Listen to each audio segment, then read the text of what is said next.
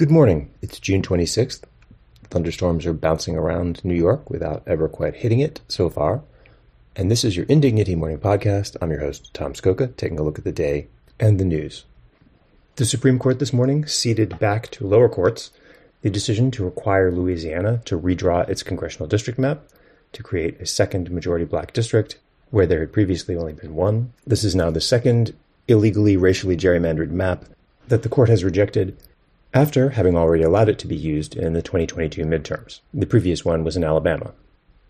The New York Times reports on the front page that, facing multiple intensifying investigations, former President Donald J. Trump has quietly begun diverting more of the money he is raising away from his 2024 presidential campaign and into a political action committee that he has used to pay his personal legal fees.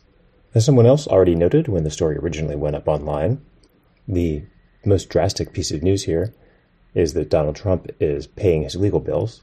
It also raises questions, as the Times would say, about what even remains of the fictitious distinction between political action committee work and campaign work, given that a candidate is taking donations and splitting them between the two.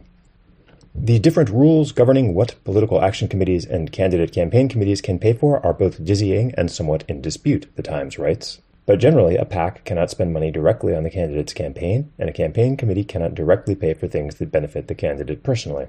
As with the constant Hatch Act violations when Trump was president, the obliteration of any distinction between his personal interests and his political interests makes our entire regulatory system moot.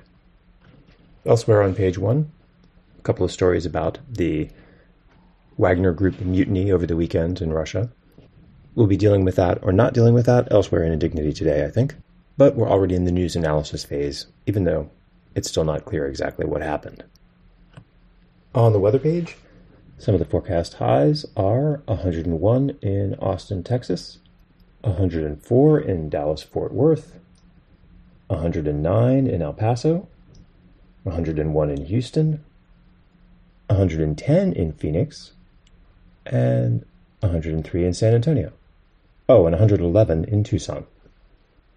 The Texas heat wave gets its own story on page A14, which says it is projected to continue in Texas for much of this week before it spreads into parts of the Southwest and the lower Mississippi River Valley through the 4th of July weekend.